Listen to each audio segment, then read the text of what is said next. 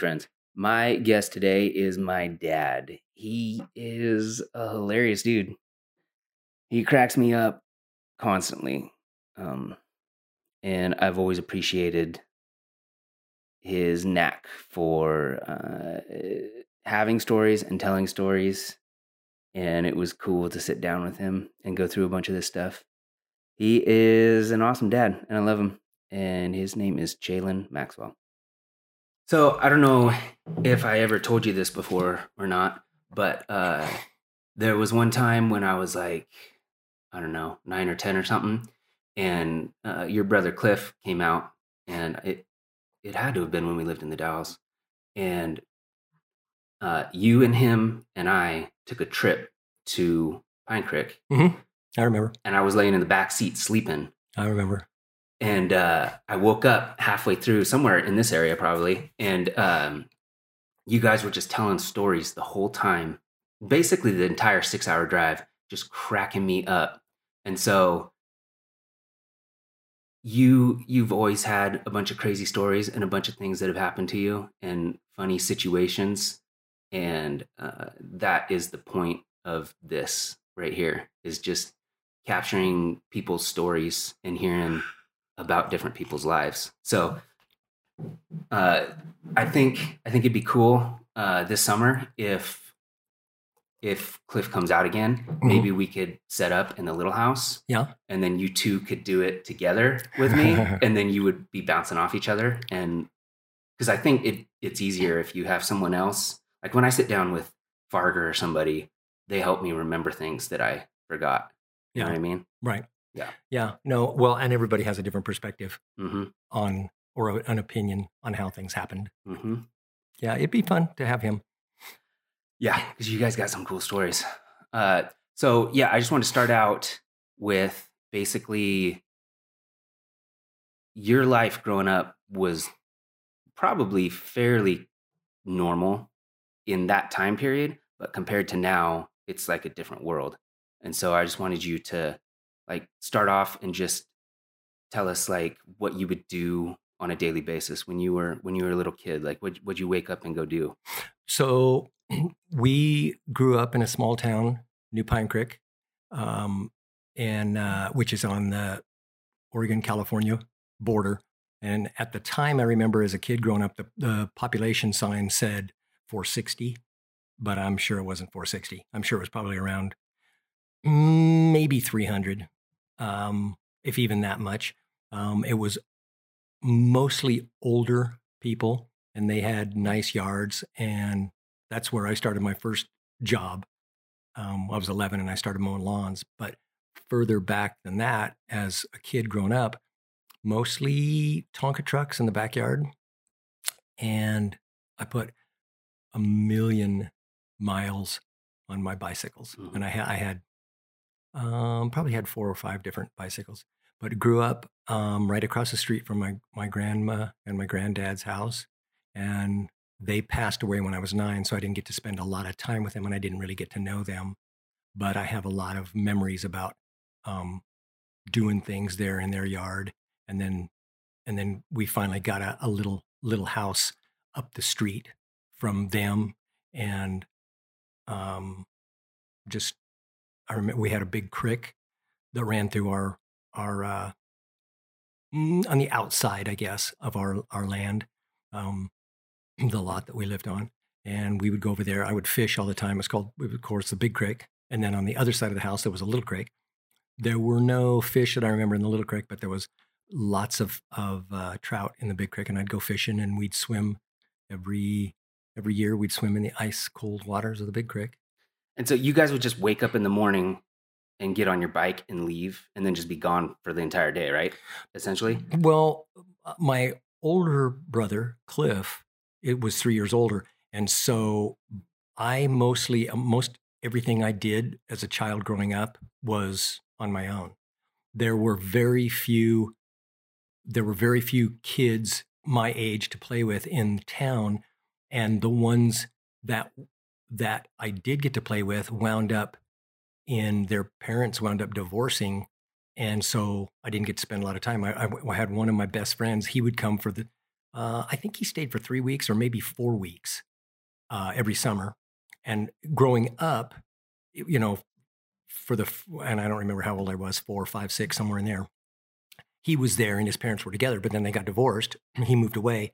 So when he would come back, I only got to see him, like I say, between 2 and 4 weeks out of the year. Mm-hmm. Then I had another really good best friend who lived down on the other side of town, like 8 blocks away. And I did a lot of things with him. His mom and dad, his dad was a timber faller. And of course, timber falling in that area, in the Lake County area, went to heck. And so they wound up moving. But him and I we were friends and hung out together for, I don't know, probably 5 or 6 years. Mm-hmm. Had another best friend down the road, but he was he was kind of in the same situation. He spent time with his dad, and with his mom lived in town, but then he spent time with his dad in Lakeview. And so that kind of broke things up. So I mostly did things on my own. Spent lots and lots of hours behind my house building roads with Tonka trucks and graders and bulldozers. And why wasn't Cliff playing with you? He was just too much older? Yeah, 3 years. It doesn't seem like a lot, but it was. And then my younger brother was 8 years younger than I was. Yeah. And so, of course, we hardly did anything. Mm-hmm. And so, so you had a handful of friends over the course of like 5 to 12, and you went to the school that was right down the street too, right? The school was right next to the house. Yeah. Well, up until from the first to the fourth grade, almost finishing up the fourth grade, I guess, we were in the old State Line building, which was out on the highway through US 395. And then I guess it was halfway through my fourth grade year, they had finished the new State Line school. And I remember everybody held hands and we crossed the big highway, went through the field and went into the new school. And then 5th, 6th, 7th, and 8th, I was there. Then my freshman year, because we lived about 1,000 yards across the California line, Oregon wouldn't take us. And so we had to go to California. So for my freshman, sophomore, junior, senior year, they shipped us 50 miles one way, 100-mile round trip for 4 years. Mm-hmm. So we'd catch the school bus at 6:15 in the morning, and then we'd get off the school bus at 4:50 or something like that. Mm-hmm. Yeah, that's an intense ride to get to and from school. Gave us time to sleep. Yeah. Or do our homework on the way home. Well, until you got a car too, right? Once you got a car, you started driving. Well, so when Cliff was a senior, his senior year, I was a freshman. So I rode with him. We started football practice in the summertime, and I rode with him, and he drove a lot. And then my sophomore year, of course, I didn't have a license, but one of my good friends was a year older, so I got to ride with him a little bit, but most of it was bus riding. And then when I got my license, I drove, I don't know, I'd say once or twice, maybe a week, but it was too expensive. I mean, gas was only, I don't know, 80 or 90 cents a gallon, but that was pretty tough when you were making $2 an hour wages at the gas station 2 days a week. So you're going to the school that's just right down the street, and that's when you started playing drums, right? I started playing drums in the fourth grade. We had a teacher who was in Alturas. That's where I went, where they shipped us to high school.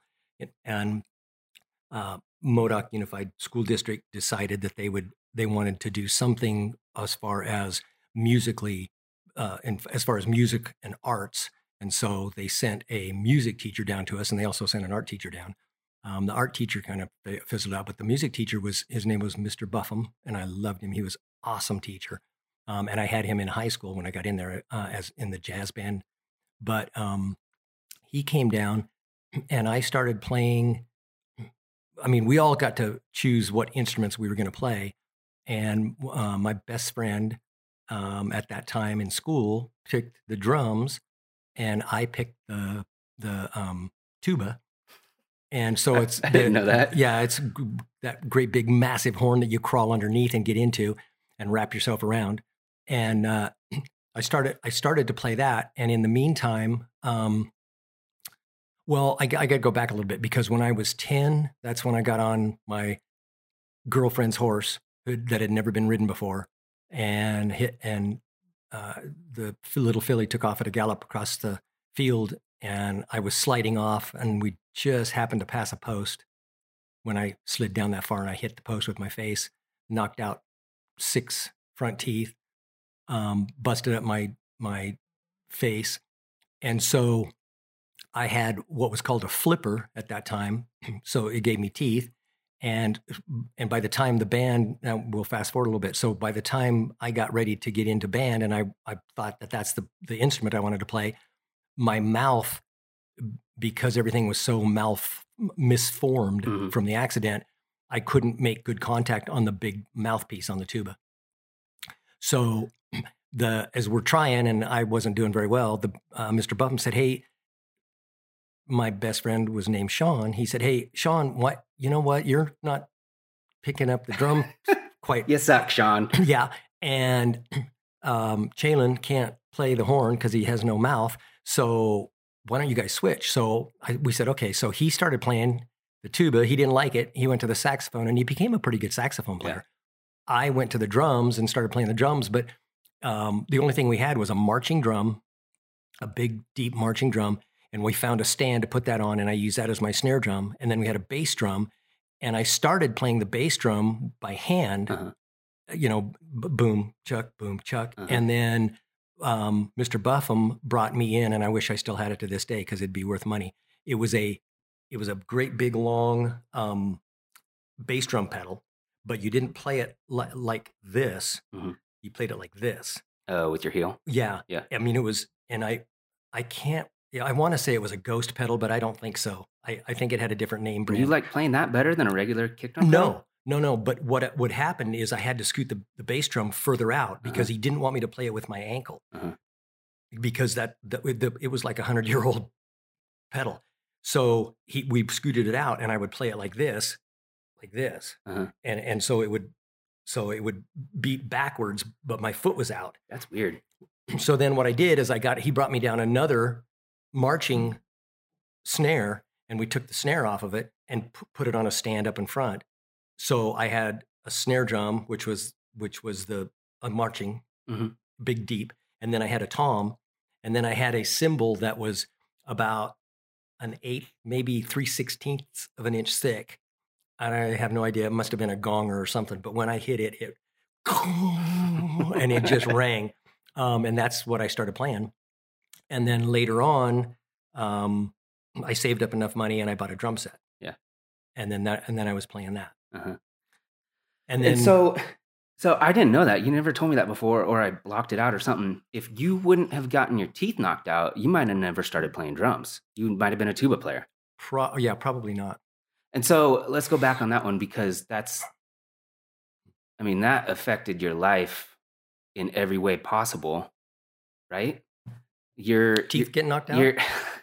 You're 10 years old, and was it you and Cliff, your brother Cliff? Mm-hmm. He wasn't there? No. I went down to visit, and I guess I can use their names. It doesn't matter. I went down to visit my girlfriend. Her name was Stacy.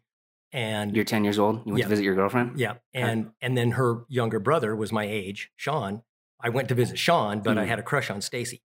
And so we were down there and we walked down to this old, we called it the haunted house. It was down their lane. We walked down there and we're throwing rocks and having a good time. And then we were walking back. And as we were walking back, we passed the corral fence, whatever, that her little filly was in. And Sean, I don't know what happened to Sean. Sean went in the house or something. And Stacy and I were out there, and I said, "Hey, boost me up," because I wanted to show off how I could ride a horse. I've never been on a horse before. The horse had never had anybody on it, and she was like, "I don't know if that's a good idea." And I said, "Oh yeah, come on." So she boosted me up on it and shot across the field, and bam, smushed my mouth and stuck 3 teeth were stuck in the post. And you had splinters in your gums too, right? Yeah. It split my gum. My gums like this, and my teeth are here. It split my gums like this.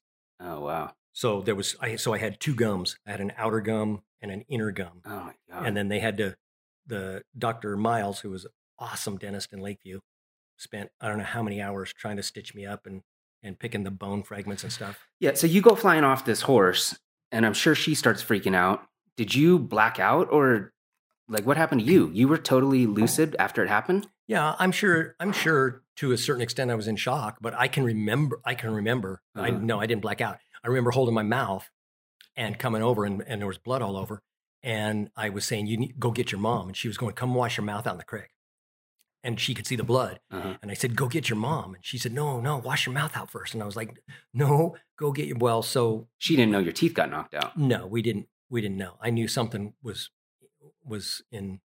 I knew I was in trouble, but I didn't know how deep. So we got in the house, and her mom freaked out, Mm-hmm. and we looked in the mirror, and I could see I didn't have any teeth. And then her mom got her mom got frantic, and I don't know how she wound up driving, but she drove us back to Pine Creek, which was 5 miles away. And then she had to go inside and tell your mom, Dee, what happened. Yeah. To be She just dropped you perfectly off. honest, I mean that sounds cold, and I wouldn't want to say that to harm her, but I don't remember that. I remember going in and my mom going, oh my God, Jaylee, oh my God. And I laid me down on the couch, and then she didn't know what to do. And so I think at that point in time, she called Dr. Miles, called the dentist, and then they got me up. And then they had to take me to the hospital to do x-rays to see how much damage was done to my face. But I honestly don't remember her mom coming in and say anything. Not to say that she didn't, not to say that she wasn't worried. Remember. I just don't remember. Yeah. So do you have, like, if you think about it right now, if you closed your eyes and thought about it, could you remember being there? Like, is that one of those memories that is vivid in your brain? Mm-hmm. Yeah. Yeah. I will say this, if I could change anything about my appearance, if I could go back, I would, because I feel like I'm a completely different person with false teeth, with a bridge. Yeah. Well, yeah. So it doesn't fit that's not how I looked. And I often wonder how I would look with my real teeth growing up. Well, yeah, because after that, I mean, how long did you go without teeth? I went without teeth for about, I want to say 4 months, 6 months. 0 teeth on your top row. 0 teeth. Yeah. Got made fun of too. Yeah, but because I had to heal up and everything. And plus at 10 years old, you're not done. My mouth wasn't done forming. My face wasn't done forming. So they couldn't do much about teeth until I had formed. So I want to say it was 6 months, maybe 6 months to 9 months without teeth. That's so and then brutal. I got the flipper. They made the flipper for me. And the flipper wasn't much better, right? No, the flipper had teeth. Yeah, the flipper had teeth. But I mean, it would pop out on you all the time, right? Well, no, it had little wires in the back that held in. But I got to where I could pop them out, and I would pop them out at kids looking at me or something. I go pop my teeth out, and they'd always freak out, and I would do it all the time. And then Mom caught me doing it, and she said, one of these days you're going to flip those out, and they're going to break, and we're not going to buy you new ones. And I was like, okay. So that went on for, I don't know, another 6 months or whatever. And one day I was walking in the kitchen and it popped out. Chink! Snapped a tooth off on the floor. But at that point in time, my mouth had grown enough that I was really actually due for a new flipper. So we got a new one. So you had to replace it, what, like every couple of years? No, I think I only had 3 new flippers. Yeah. Then the last flipper I had, or the second to the last flipper I had, I was in high school and I must have been a sophomore or a junior. And we were lined up in the halls and some girls were walking by, female friends. And one of them had one of those icicle round, multicolored round Lollipop? icicles. It was about that big around, about that long. Mm-hmm. And she was sucking on that and a popsicle. And I go, hey, give me a bite of that. And she leaned over and I bit into it and my teeth snapped. And she screamed and dropped the popsicle and my teeth went flattering across the floor. And I picked them up and took off running and ran to the office and said, hey, I gotta go. I gotta go home. I gotta go home. And well, and then what? You had to wait for the bus? No, because I'm pretty sure that day I drove. Huh. I'm pretty sure by that time I must have been a junior because I was driving. I don't think I was a senior. Snapped the baby right off. Yeah, that must have been awkward the next day or the next time you saw her. I don't know if I went to school the next. Maybe I might have super glued him or something, and went to school the next day. Yeah, that's brutal. It's one of those things that like you just. I mean, anybody who has teeth takes that for granted, but if Yeah. you got to deal with it like that, that's crazy. Yeah, it's. I mean, it's been thousands upon thousands upon thousands of dollars, not only that mom and dad spent, Uh-huh. but your mom and I have spent. Yeah. Yeah, it's just it's an ongoing thing. Mm-hmm. So hopefully this set will last me the rest of my life, but Mm-hmm. you never know. You never know. You got to watch those popsicles. So you're hanging out in Pine Creek, which is a town of 460 or whatever, right on the other side of the border of Oregon and California, and you got to go down 40 miles to Alturas. 50 miles. Almost 50 miles to 50 miles Alturas. to Alturas. God, that is so long. And so what else was going on in that time period? When you were in elementary school, you're riding your bike, fishing, playing drums, and then you get to high school and you kind of when did you start working? What was the first job? Was it the gas station? The first job was when I was 11, mowing lawns. And I made enough mowing lawns from age 11 to 16 to buy my first car. My first car was a Volkswagen Beetle. How much was that? I think it was $1,200, but I can't remember. $1,200, $1,500. You made $1,200 mowing lawns. Mm-hmm. How did you save that much money? Because there wasn't anything else to spend it on. There wasn't anything else. I mean, bubble gum, penny apiece.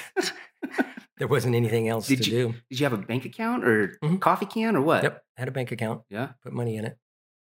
Not in Pine Creek, in Lakeview. Bank account? Yeah, there was no bank in New Pine Creek. Yeah. I mean, at that point, what did Pine Creek have? Just the. It had, when I was growing up, it had 2 grocery stores. Really? It had a motel. It had a Grange Hall. It had a church, a rock shop, 2 service stations, a cafe. That was when I was real young. And then as I got older, one of the grocery stores went out of business. One of the gas stations went out of business. The motel kind of. Yeah, who was staying at the motel? Oh, only the finest citizens. Only the finest citizens that would pass through our territory could stay there. Well, Dee told me that back in the day, like 1900, 1910, 1920, she said it was a red light district.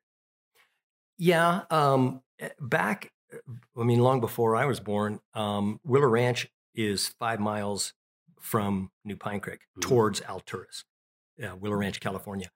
And back in the 30s, I want to say the 30s, 40s, 50s, they had a mill, and Willow Ranch doesn't exist right now anymore.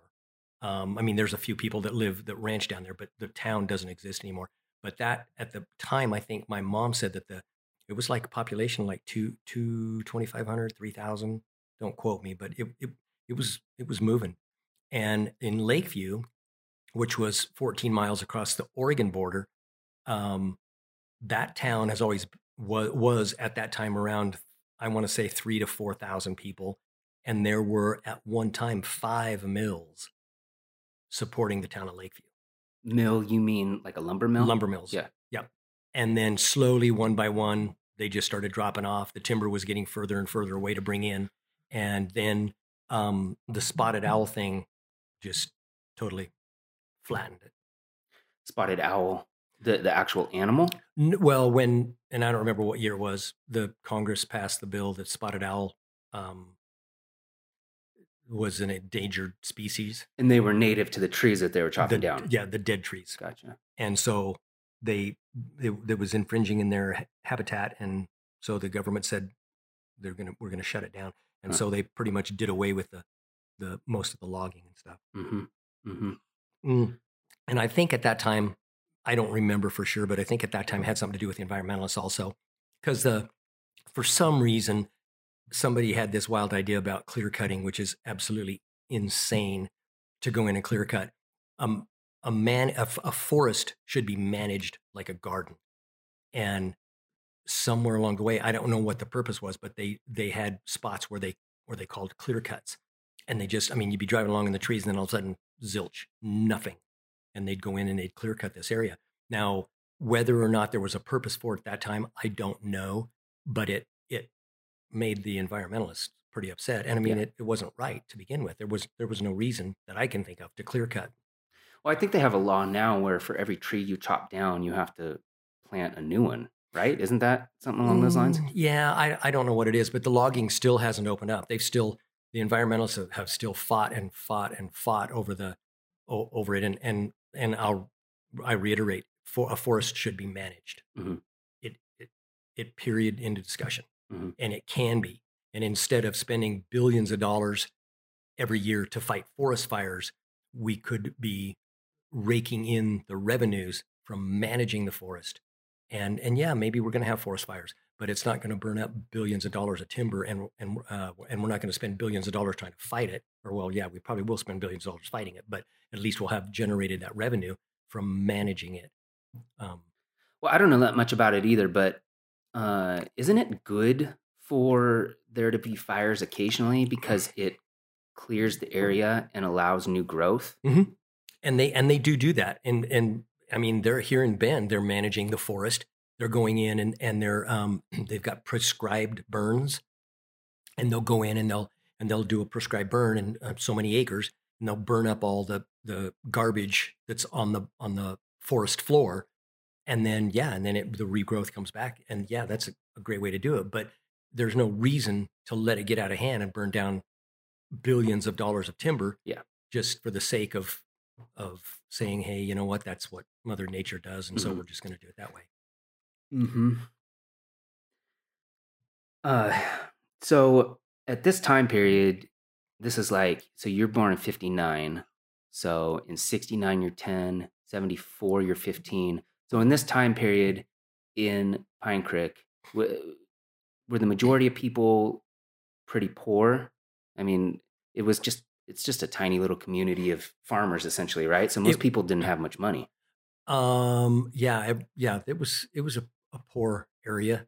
The cool thing about it is we didn't know we were poor. Yeah. We had a black and white television, had 2 channels. You had to get up and change the channel. Yep. And the main thing that I can remember as a kid growing up was seeing in the wintertime, was watching to see if there was more snow coming. Because I really did like the snow then. I don't care much for it now, but I liked it then. But the other thing was we watched, the FBI, and I can't remember them all. The Disney's Wonderful World of Disney. We had these shows. Bedtime was 9:00. As far as I can remember, I'm sure it was earlier than that in my younger days, but for most of the older days, up until I was, I don't know, probably a freshman or whatever, but bedtime was 9:00. And so there was these, so we would eat, usually we had Sunday night was taco night, and then we'd sit and watch television from like 7:30 till 9, and we had to go to bed. And there was all these shows on Sunday night that I can't remember right now, but they every once in a while when I hear the music or I see one come on, it's just a deja vu. It takes you right back. It takes me right back Yeah. to when we were getting ready for Mhm. bed, and Mhm. and yeah, the thing that I'll back up that I left out about my getting my teeth knocked out and how my mom reacted was when I was a year and a half old.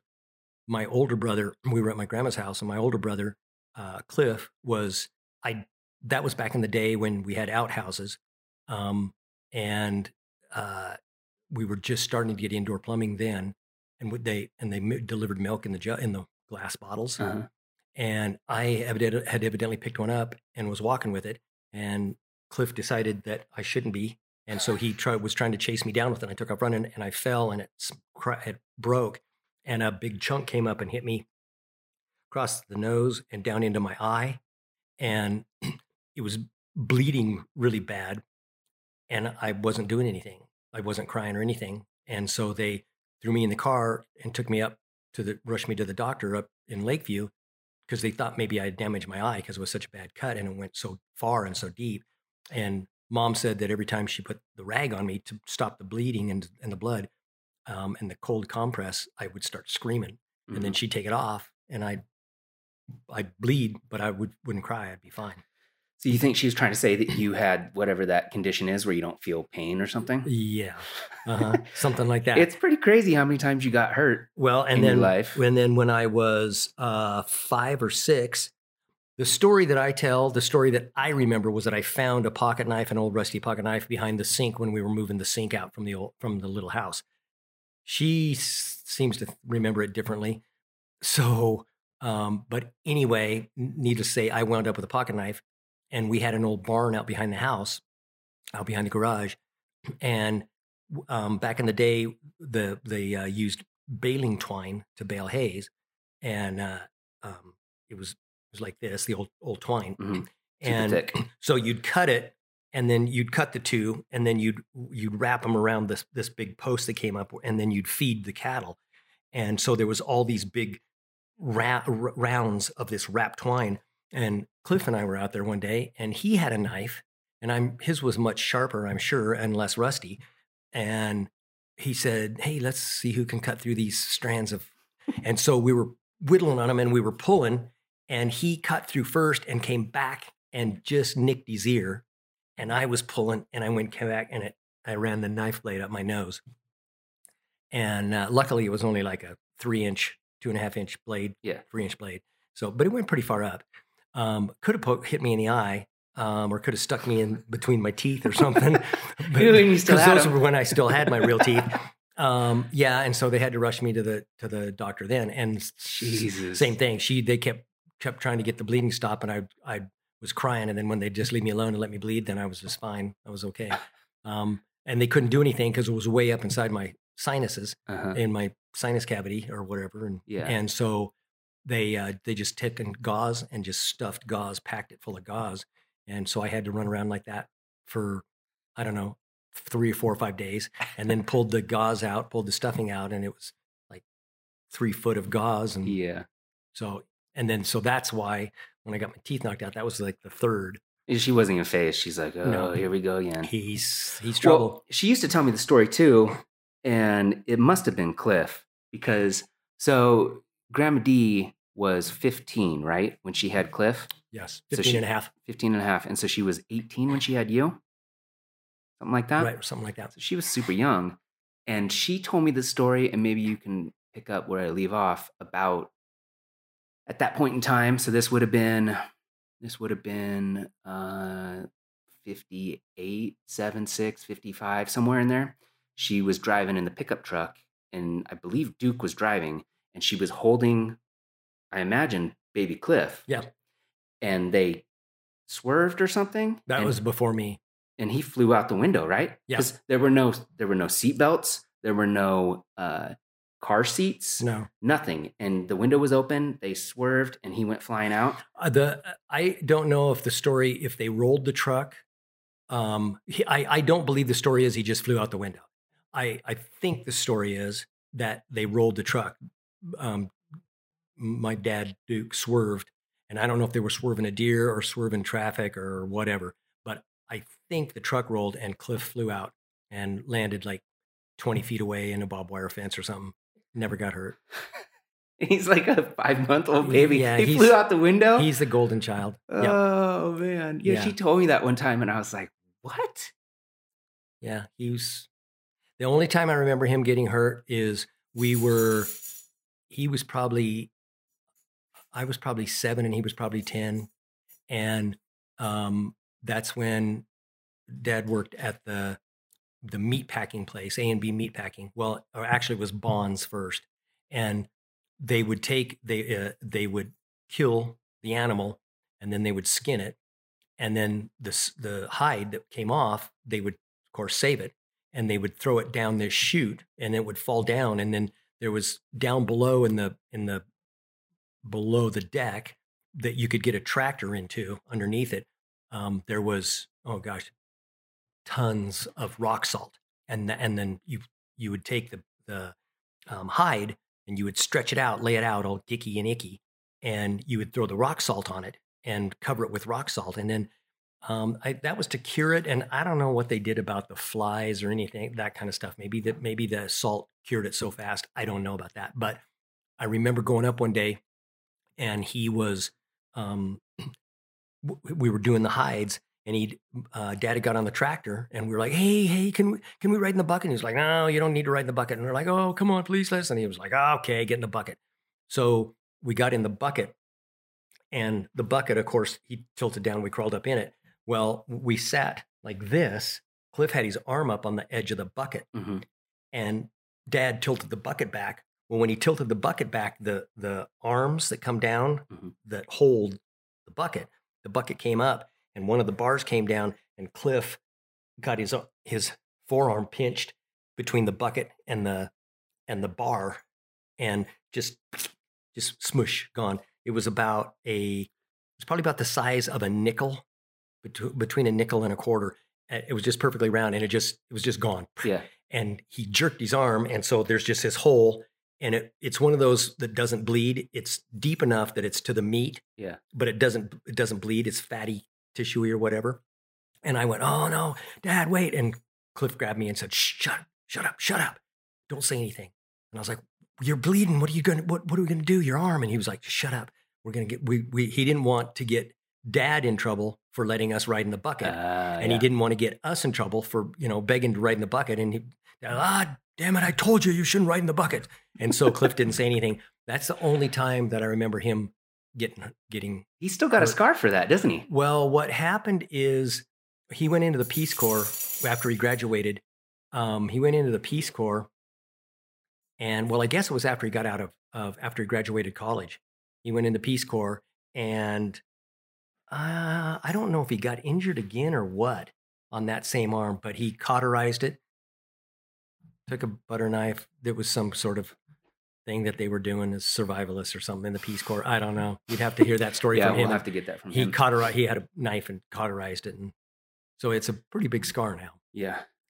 Yeah, I remember seeing that one. I know what you're talking about now. Yeah, so that, for whatever reason, that was just kind of the story of your life, right?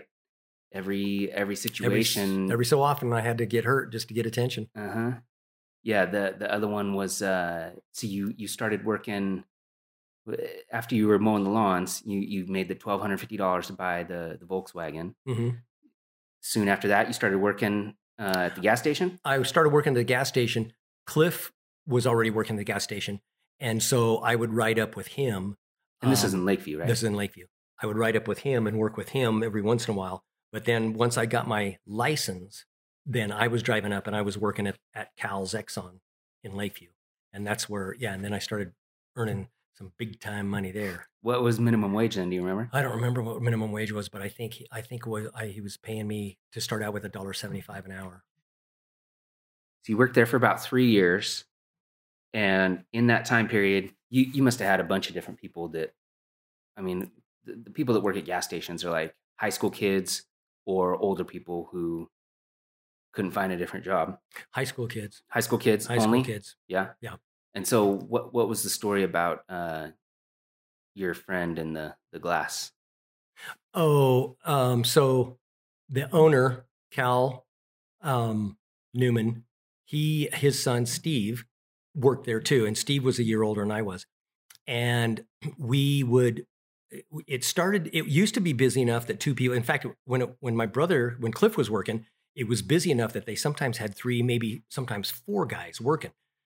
Excuse me, because they did lube, oil, and filters. And they did, when they did a lube, oil, and filter, they cleaned the car out and everything. So actually at one time, I think he employed 4 people. 4 people worked at a time. And then slowly but surely things kind of dropped off a little bit. And then pretty soon it was just 2 people working. And then finally it became 1 person could work. Sometimes you got super busy. 1 person at a time for an 8-hour shift? Yeah. Wow. And so there was, so Steve and I had contests. It was kind of a competitive thing to see how many gallons of gas you pumped in a day. And when on the cash register, there was letters of who rang the charges up. So if you rang up a sale, Cal, the owner, could look at it and say, oh, that was whose sale and what. And in case there was any discrepancies or problems or anything, they could find out who it was. So my letter was C. Steve's letter was X. So I'm working one Sunday and I'm on a record pace. I'm cooking along and I've got a tape a mile long of all C's and I want to keep it that way. And lo and behold, Steve shows up to get a quart of oil or something. And he comes in to ring it up. And I don't want an X on my ticker tape of C's. Mm-hmm. So I said, I'll get it. He was like, no, I'll ring it up. And I go, no, I'll ring it up. So we got in not just an argument, not mean or anything like that, just a competitive argument. I wasn't going to let him put an X on my C's. And I was like, no, you're not going to screw up my tape. I'm going to do it. And so we got in a pushing match. And he was a little guy, but he was a good wrestler. He was a really, really good wrestler. And I kind of shoved him a little bit out of the way and got in. And the windows, there was windows on the two corners, mm-hmm. and big, thick plate glass windows. And they were probably 3 feet by 6 feet, maybe. They were huge. And the only thing in between them was just steel. So then he pushes me back and there's the office chairs right there and we're pretty close to the glass. So I take one more try at him and I get a hold of him. I get him in a bear hug and I move him and I kind of sling him towards the pop machine. And as he kind of loses his balance, I start over. Well, as I get over there, he shoves me and I lose my balance and I land in the chair and then I fall backwards and I go through the glass and it breaks, of course, and I fall backwards. Uh-huh. And he's like, oh my God. And he grabs me. And as he grabs me, shards are coming down. And a couple of them hit me in the face. And then one great big one came down, but he got me out of the way fast enough. Uh-huh. And this big thing, otherwise it would have been a guillotine. It would have sliced me in half. So he gets me out and he's like, oh my God. And so my face is bleeding. And I said, I think something's wrong with my back. And he lifts my shirt up and I got a chunk, about between 3 and 4 inches and about an inch and a half wide. Uh-huh. That's gone. And so we're looking all over, and it's one of those like cliffs. It's into the fatty stuff. It's deep, and so it's not bleeding. And he's looking at it. He's going, "Oh my God, we got to do something." And I'm going. He goes, "Well, there's got to be a piece of meat here somewhere because you're missing a big chunk of meat." So anyway, they get me to the hospital, and there's the little town of Lakeview. There's no doctor on call. Yeah, and there's no doctor there. No, it was during the day. It was like on a Sunday, I think. There's no doctor there, so they got to call Dr. Strebe in. So that takes a half an hour for Strebe to get there. So I'm laying on the table, and by this time, it's starting to hurt. And I'm like, you guys got something for the pain here because this is kind of hurting me pretty bad. And they're like, well, no, we can't give you anything until the doctor gets here. And so I'm laying there for like 15, 20 minutes. Well, pretty soon, it dawns on me that something is leaking. And I look down off the table and I'm got a pretty good pool of blood now. It's finally starting to bleed. Mm-hmm. And then that of course starts playing with my head, I'm going to lay here and bleed to death. And I'm like, hey, I got a lot of pain. And I'm losing a lot of blood here. And they're like, the doctor will be here pretty soon. Just hang on. You're not going to bleed to death. And this is in the waiting room? No, they got me on a table. Okay. They got me on a table and I'm just laying there bleeding. So then finally Strebe gets there and he looks at it and he goes, okay, where's the chunk that came out? And by that time, Steve, I think as the story goes, I'm not positive, but as the story goes, I think Steve went back because he had to work. He had to take my shift and put X's on it on my ticker tape. Damn him. Yeah. So he went back to work and then I don't know if he called or what, but he said, there's no meat here. There's no chunk of hide. So he had to stitch up this gap. And to this day, if you take and run your finger along my back by that scar, I can feel it here. And if you keep moving, then I can feel it here. It just picks up where it left off. Because they just stretch the skin? They just stretched it over. Huh. So what did Cal say when he... He was not very happy. Oh, he was very, very unhappy. Well, first off, he had to go through the trouble of boarding it up for a couple of nights. And then the chunk of glass was probably, back in those days, was probably couple $100. Uh-huh. And then I'm sure we had workman's comp on me or something, because I don't remember paying for anything. But yeah, Steve got in a lot of trouble for it, and it's like, it's okay, I'm alive. Yeah, that's crazy. We had a lot of fun. This was in high school then. Yeah, I was a senior. Yeah. And so then you finish up school, and when did you start playing drums in the band? Was that directly after? So back up. I bought the drum set in the 5th or 6th grade, and I'm storing it at the State Line School. I've got it in the office, and everybody's okayed with it. Well, during the summer,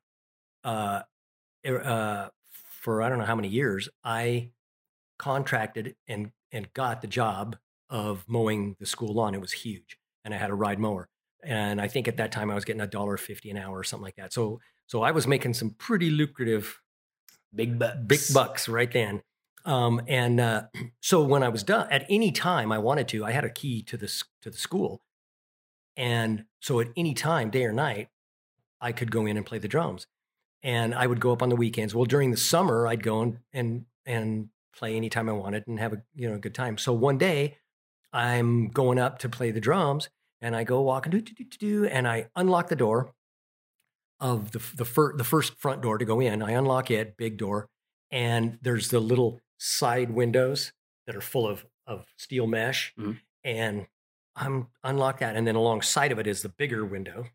And I unlock the door, and I walk in, and I open up the office door right to the right. I unlock it because it was always kept locked. I opened it up, walked in, and back in the day, we used to get if you took your report card home and you had it signed and you brought it back the very next day because they needed it back, you got a piece of candy or a piece of gum.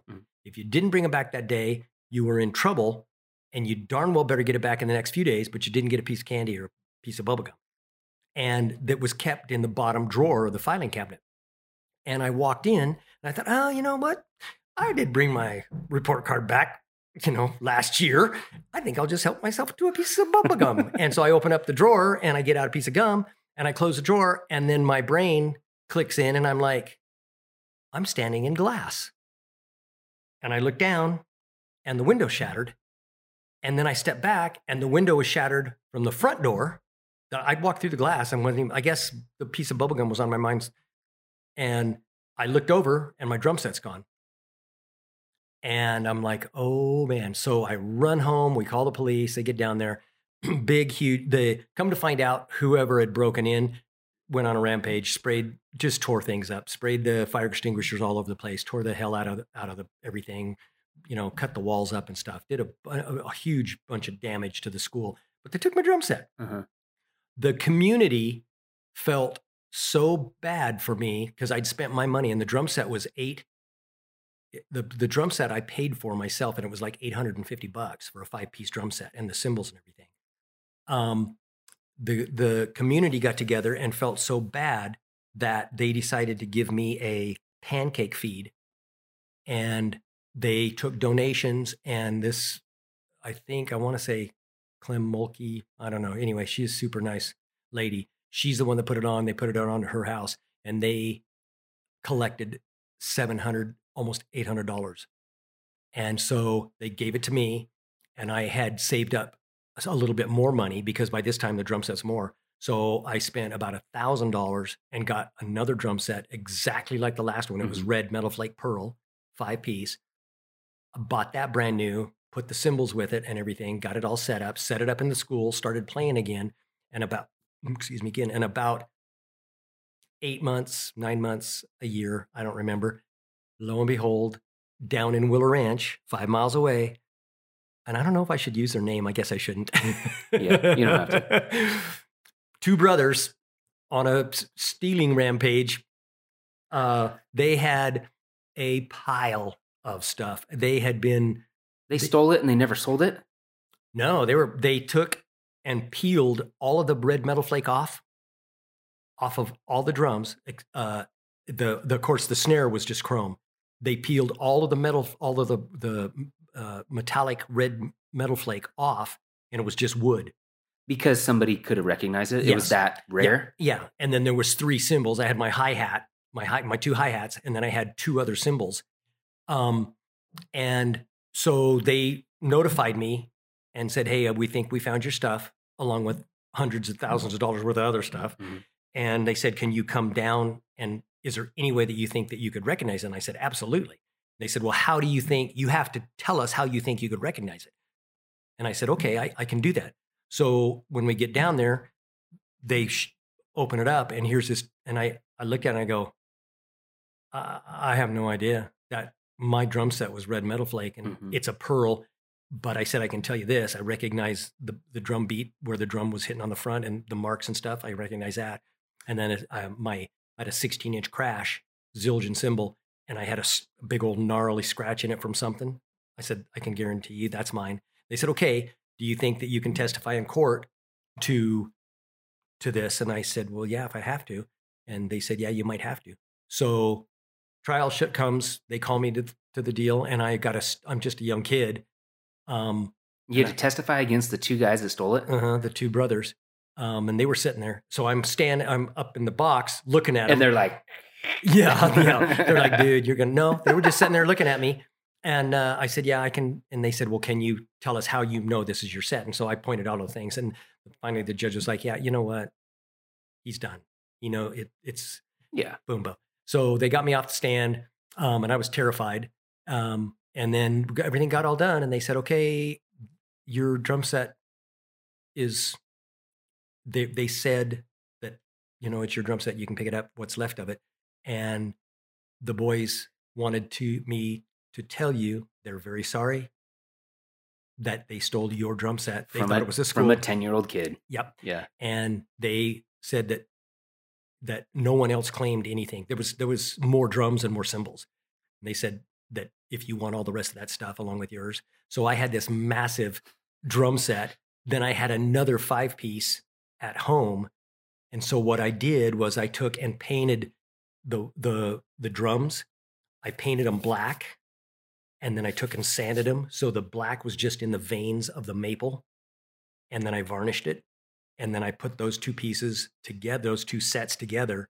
I made a 10-piece set. And then I had like 3 other drums and like 4 other cymbals. And so I had this massive, and that's where I learned to play double bass. Yeah.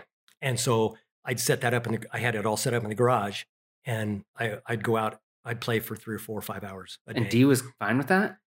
Yeah. She never did complain. I had the 5-piece set up in our little bitty, you've seen the little bitty room that we had at the house. See, I always thought you played it at the school. I didn't realize you played it at the house. No, I had it at the house. I had a 5-piece drum set up in the corner over there, and it was tight, but you'd have to walk around it. I'm sure Cliff enjoyed it. But then I had to put it out in the garage. And then when I had both those sets plus the extra drums and cymbals, then I set them up, and across down. Okay, so if you go down the street and then you go to Highway 395, like you're going to come to Lakeview, then as you're sitting there and you can go right to Lakeview, right across the street was Kay's Texaco. Mm-hmm. That's where we caught the bus to go to high school. They would sit, and that's 5 blocks from our house. They would sit there and drink their iced tea in the evening and listen to me play. And they would just sit out there and listen to me. And yeah, it was a lot of fun. It was a good drum set after I got all that stuff together. Mm-hmm. But it's kind of like you said about getting my teeth knocked out and I became a drummer.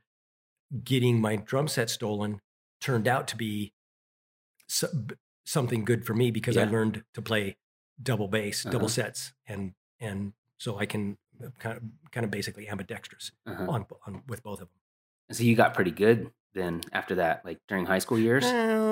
No, because I played in the jazz band, and then what you were referring to a little bit ago is I sold all that stuff, and then I lived in Lakeview, and I was working one day part-time at this little gas station right across from Cal's. And I knew this guy that was in a band, and he came in one day and he said, hey, somebody told me you play the drums. And I said, yeah. And they said, well, we have a band and our drummer is sick or something happened to him.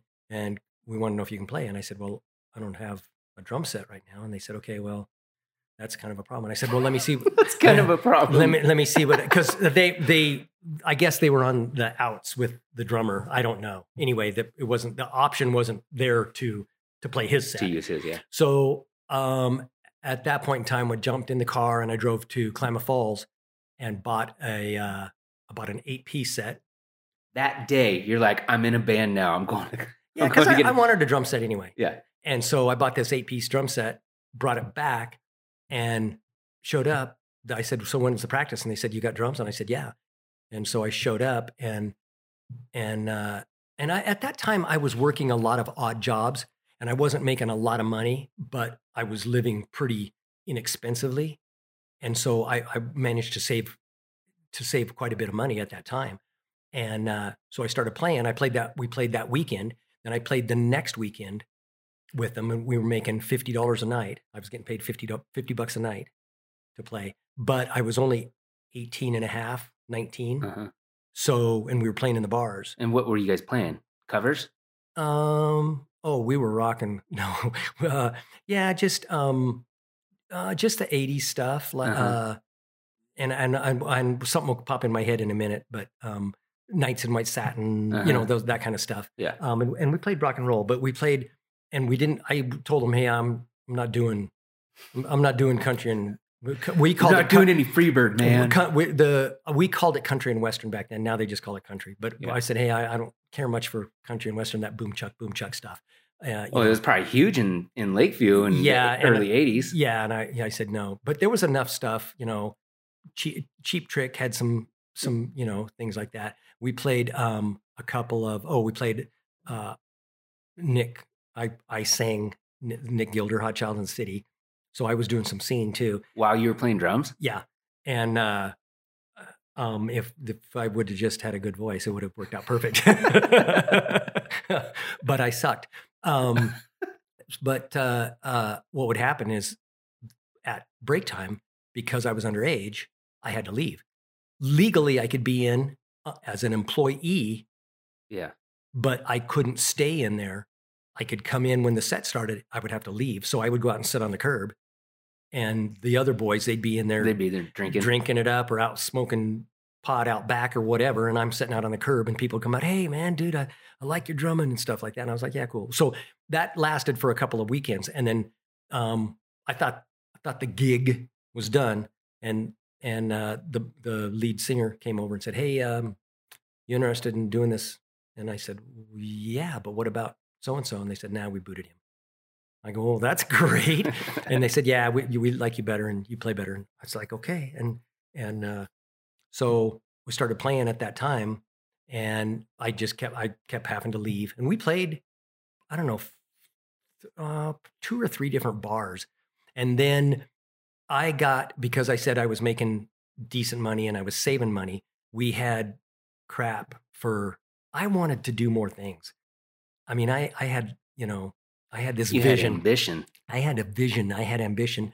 And so I went to about 3 or 4 months later, 5 months later, I went back to Klamath Falls, and I bought this PV PA system. Yeah? Yeah. I didn't know that. Yeah. They were this high and this wide and about that thick. It was huge. Mm-hmm. It was massive. And I mean, it would blast. And then I bought, I remember this day, Shure, SHURE, Mm-hmm. SM57s. Yeah, those are still very common. Yep. So Yeah. I had those, and I had the stand, so I had mine set up with boom, and the guys were just like, "Oh wow, this is so cool, dude!" And so we played. Well, then it was kind of starting to wear on me a little bit that nobody else had any ambition. Mm-hmm. The lead singer, bless his heart, he'd show up, just after changing the oil in his truck, he'd have a white T-shirt with holes in it and 90 weight oil, or 1040 oil on it. Yeah. And he'd come in smoking a cigarette, and he'd stand up there, damn, and he'd tune his guitar for 5, 6, 7 minutes.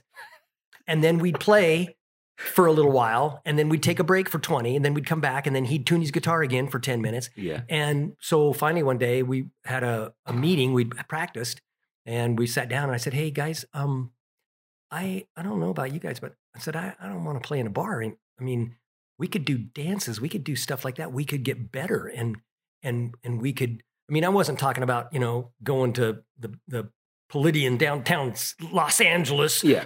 Yeah. but I was talking about doing dances and stuff like that. And I said, I'm actually looking at and at that time it's still called it, but it's old school Octoplus, the Ludwig Octoplus, double sets. You know what I'm talking about? That's the name of the entire set, like Yeah. a 5-piece. No. It's 8. No, it's double bass. It's actually 2 sets. It's got 2 bass drums. It's got 1, 2, 3, 4, 5, 6, 7, 8 toms, and then you could add more to it. And I had added 2 more, and I showed them. I said, "This is what I want to do," and they're looking at it and they're going, we can't even fit the PA system and the drum set you have on the stage." And I said, I know, that's the point. I don't want to play on these little bitty dinky stages in the bars anymore. And the drunk guys come over, "Hey, can you guys play Leonard Skinner?" And they're throwing up all over the place and banging into the microphones and stuff. And I was like, I want to do something. They were like, "Well, this is kind of where we're at right now." And so I think we played, I don't know, I probably played another 4 or 5 months. And then I said, "Hey guys, I don't want to do this anymore. The smoke was killing me, and it was just a big drinking fest and a drug fest for those guys, and nobody wanted to." And I'll tell you something that's embarrassing, but I'll tell you because I can't leave it out of the story. I bought I guess for lack of better terms, an Elvis Presley jumpsuit. It sounds pretty awesome. It was orange, and I had this orange multicolored shirt that I wore. And I showed up in this jumpsuit, and I don't know if I got a picture of it, but if you saw it, you'd crap. And then were they just like, "What?" Yeah, everybody was just like, "Dude, what are you doing? You're on the Johnny Carson show?" And like I said, the lead singer would show up, and he had just changed oil in his truck. He just literally got off the asphalt out from underneath his truck, jumped in, grabbed his guitar, jumped in the truck, and drove down. Yeah. And I was just like, "Oh my gosh, man, you guys are killing me." And so I don't know. I guess It had to end. Do you remember what you guys called yourselves? What the band name was? Mm-hmm. No. Did it change, or was it always the same thing? It was always the same thing. Yeah. Our bass player, he wasn't very good. Him and the lead guitarist, lead singer, they were the two that put the band together. And then we found, and then the bass player, he wasn't into doing anything but drugs and alcohol, and he wasn't interested in getting better or playing better. I mean, when you're playing a song and something gets screwed up in it, then the next time you guys get ready to practice, you should be going over that song and going, "Okay, what happened? Somebody missed the count there." He was like, "Oh, well, it's no big deal. We'll miss it again next time." It didn't matter to him. So we canned him, and that broke his heart. He's like, it's like what you see on the rock star, or what With the Mark movie? Wahlberg? Yeah. When they throw him out of the band and he freaks out. Yeah. "Oh yeah, this guy was kicking stuff around, and you guys are going to be sorry. This band's going to go under. You guys you won't make it without me." And he was doing the same thing that Mark Wahlberg was doing. Yeah. We're like, yeah. Well, Okay. We're sorry. You know what? We're probably not going to make it, but we're going to try without you. And we did better after that. And actually, the next guy we picked up played the bass and he played keyboards. Nice. Yeah, and he was really, really talented. And he kind of had the same idea that I did. Uh-huh. And then, like I said, it just kind of fizzled out. And we had nobody.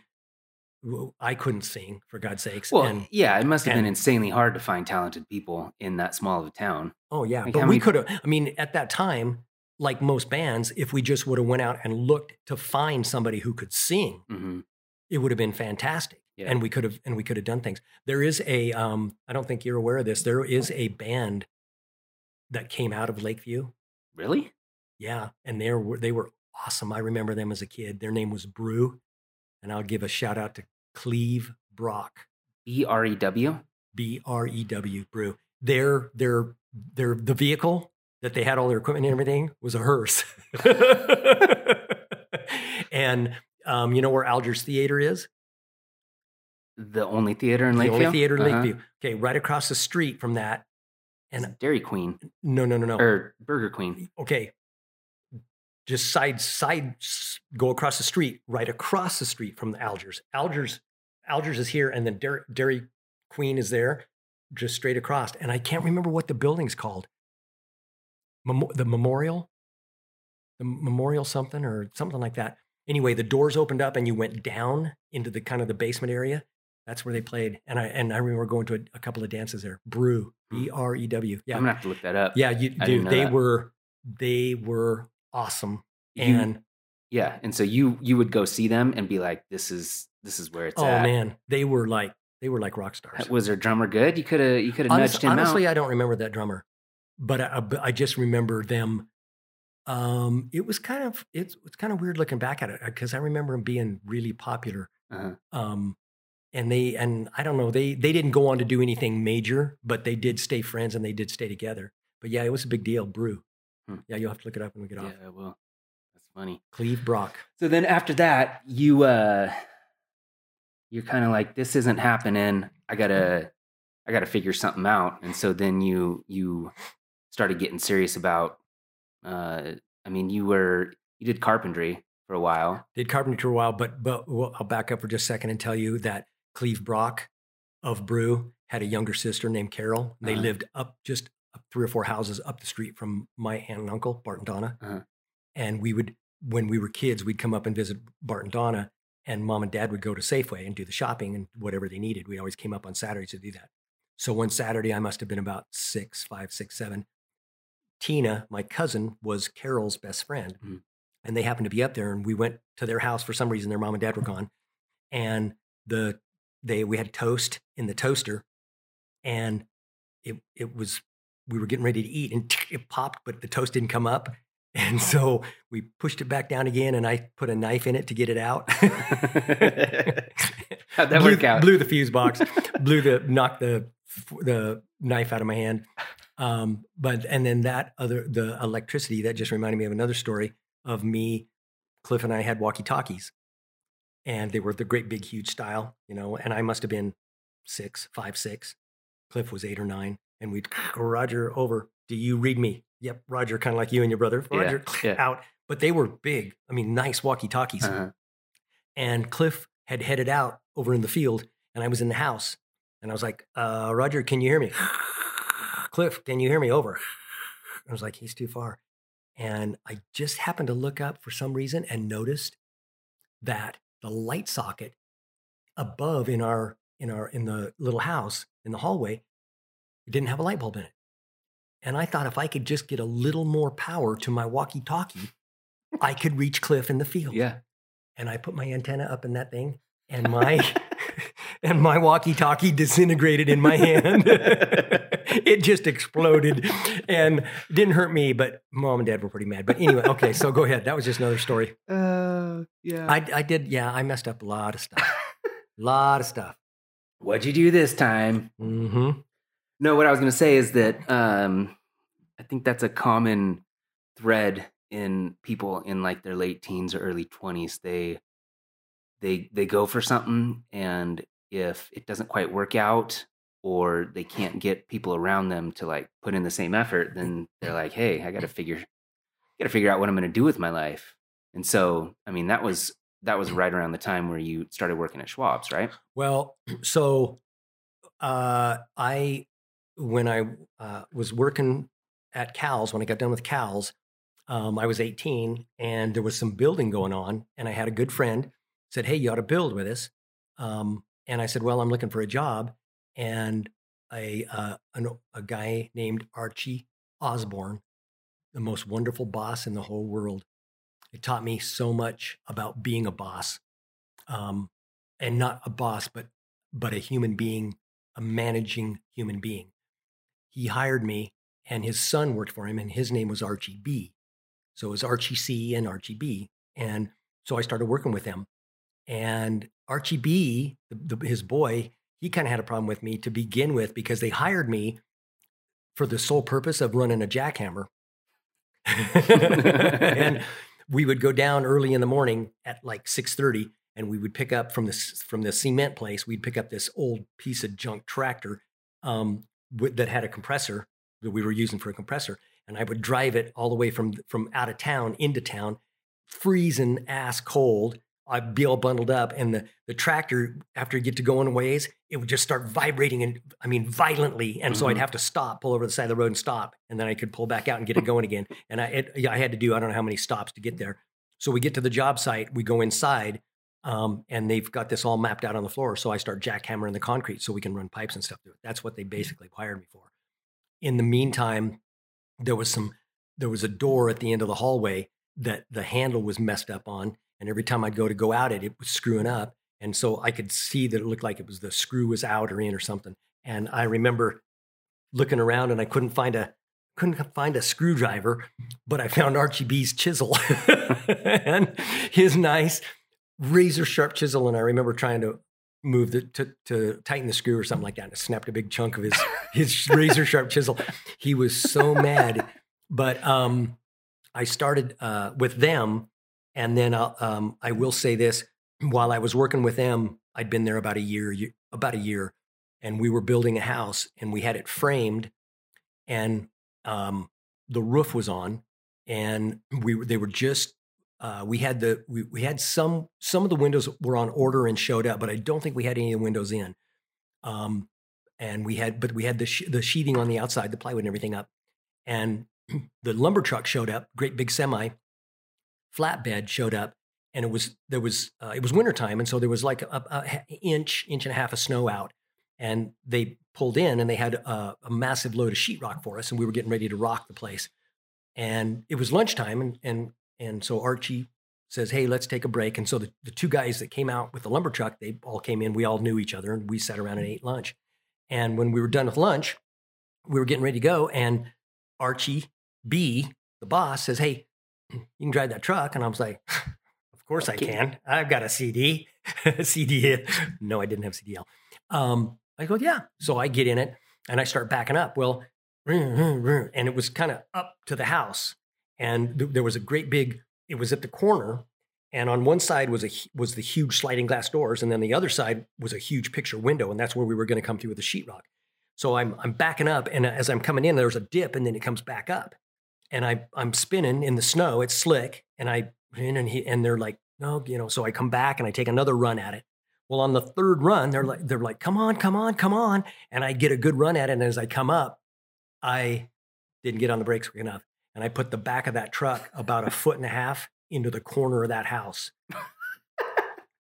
Wiped out. Oh my God! Wiped out the 2x4s and all that stuff, and all the everything, all the framing, yeah, all the framing. Just smushed it 1.5 feet in, and Archie's there, and they're all waving me back, and he goes, "That's far enough."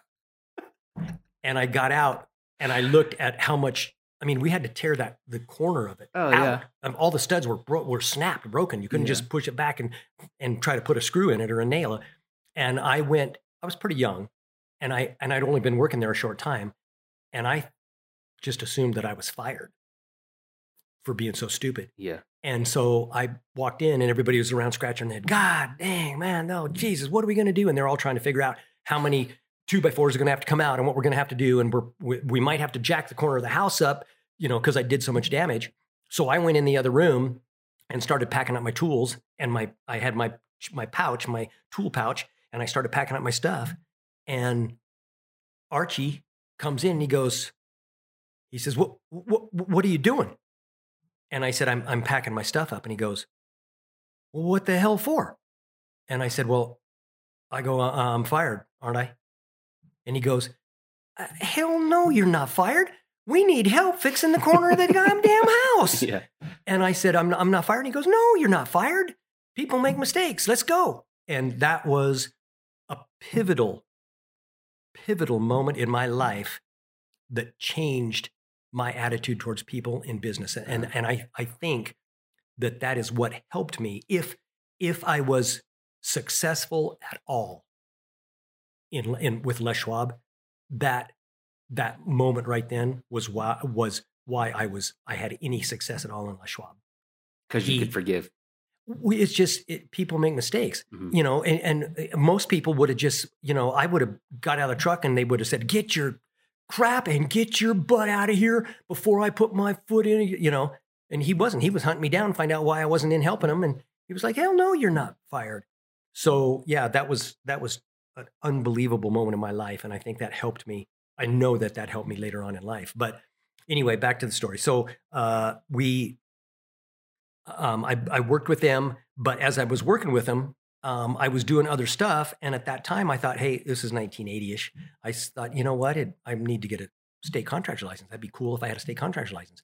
And back then it took money to get your license and your bonding, your surety bond. And I mean, that was it. You just kind of put in for it and they give it to you. Yeah. You didn't have to take a test or anything like that. Now they've got this massive test you have to take, and it's very difficult. I had to do a lot of studying to get it, but I got it again a couple of years ago. But at that time it was nothing. So I got I got licensed and bonded, and I got my state contractor's license.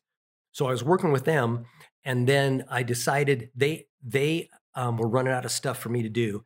And so I got with a friend of mine, or actually a couple friends of mine.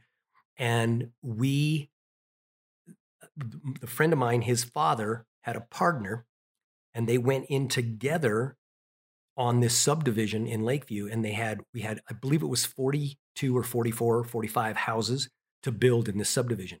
And they got the bid, they got the contract. They came in, they did all the infrastructure, put the roads in, these gorgeous, beautiful curbs, the little sloped curves that, I mean, nowhere in Lakeview had these curbs. They had this, they had the pavers come in, they ran all the water lines and everything, all the infrastructure done. And we started building, and we built 4 houses, and then the bottom fell out of it. So, and then, I mean, the bottom was falling out of Lakeview, most everything. The town was starting to dry up, and things just had gone to heck. Was that across the whole country, or was it just in Lakeview? Because there was a recession in 82-ish, right? Wasn't there? I don't know if it was across the country. I was too young and naive and selfish, not knowing things going on around me. I was just into my own little world. Yeah, and so I decided that I better find some other stuff. So I got a job working out at a sawmill in Silver Lake, which Silver Lake's 95 miles from from Lakeview. Mm-hmm. And the guy I went to work for had a little single wide trailer out there. And so he put me up in it, and what I was doing was I was doing carpentry work for the mill, the lumber mill that was out there in Silver Lake.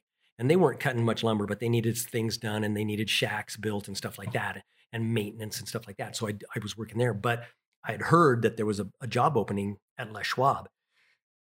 Excuse me. And I thought to myself, what are the two things, or what's going to be around forever? I mean, basically forever. Food and cars. Food and cars. Mm-hmm. And so I said, so in the little town of Lakeview, food was Safeway, and Dad had already worked at Safeway, and I didn't know what I was going to do at Safeway. But Les Schwab, I knew that there was some opportunities to supposedly become a manager and get your own store. That Les promised to do that. Yeah, because it was a different company back then. Yeah, and so I was like, that could be cool. So I started putting in for it. They had an opening. I didn't get that one, so I kept putting my name in. Then they had another opening. I kept putting my name in. And I mean, I was calling them literally every day. And they finally hired another guy. And I was like, gosh, dang it. Come on, guys. And that guy was friends with the manager. The manager hired him. And the morning that he was supposed to go to work, he called and said, hey, I changed my mind. I'm sorry. I appreciate it, but I'm going to stay where I'm at. And the manager was so mad that he told his assistant manager, who was Dan Dollarhide at that time, he said, to hell with this. He said, go just hire somebody. And he left. He was so mad. He just took off. And I had been calling almost every day, talking to Dan, saying, hey, have you guys got a job opening? And he'd say, you know what? I didn't have one yesterday. I didn't have one the day before, the week before. Stop calling me. Stop calling. When something comes up, I'll let you know. And I called that morning after the manager had left. And I said, hey, got anything open? And he was going, yeah, for God's sakes, come in. And I said, are you serious? Retarded or something? And he says, yes, come in. I got a job for you. So I loaded up my tools and I gave the guy, and at that time, I don't think I gave him 2 weeks notice, but I don't think he cared. And I jumped in there and I went to work for Les Schwab in May 1st, 1981. May 1st, 1981. Yep.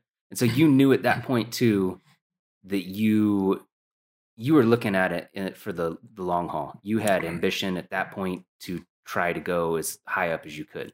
Well, it was an opportunity, and that's what everybody said.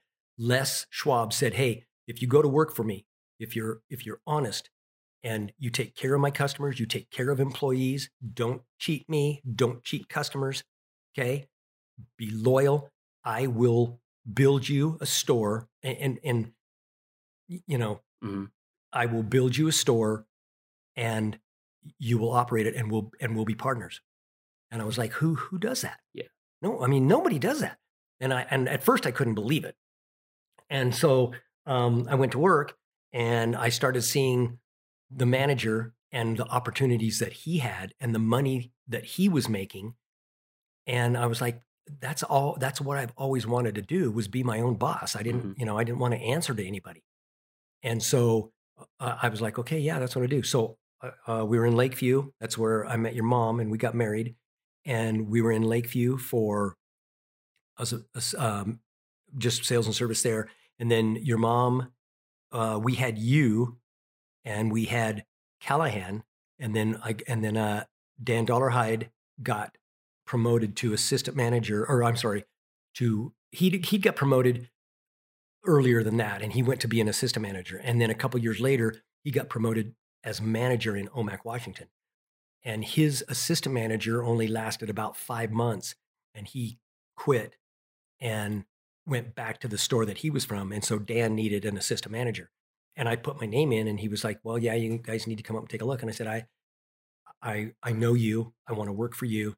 And he was like, "No, you need to come up and look at the area." And I was like, "Okay, if that's what you need." So your mom at that time, it was such a long distance. It was 610 miles to Omak from Lakeview. So it was a 12-hour drive straight through. And your mom, both of us had decided that, I mean, I was going to take the job no matter what. It didn't matter. I didn't need to go up there, but I went ahead. I drove up. I worked that night, went in the next day, worked all day that day, and then left that night and drove home, and then waited a couple of days. And he said, "Yeah, okay, get up here and be my assistant manager." So your mom and I packed up everything, you guys, and drove to Omak. And it was essentially a Washington version of Lakeview, right? It's basically the same size. Yeah, basically the same size. Omak, and then just almost, I mean, like 3 miles away was Okanagan. And Omak, I think, was like 4,000 population, and then Okanagan was like 200. So that area right there was kind of about 6,000, 7,000. And there was some competition. It was a brand new store, and so there was a lot of hours that we had to work. There was only Dan, one other sales and service, an alignment guy, and then a sales and admin lady. And so, I mean, we did most of the service calls. Anything that was late at night, we couldn't afford to pay anybody, so we did it ourselves. A lot of hours. Then from there, we were there for a year and a half, and then I got promoted as the first assistant to Hermiston. And so at that time, I believe your mom was pregnant with Rudy. And so we moved to Hermiston, and Rudy was born in Hermiston, and we were in Hermiston for exactly 2 years, almost to the day. And then I got promoted to manager in the Dalles, and then we were in the Dalles for 28. Yeah, glad we didn't stay in Hermiston. Yeah. Yeah, it's pretty crazy. I hate to cut it off right here, but we could go for another 2 hours. I kind of want to save the rest of it for another episode. With Cliff. Well, no, we could do another one, just you and I. But yeah, one with Cliff too, where you guys just go through all your childhood stuff. Yeah. Okay. Cool? Yep.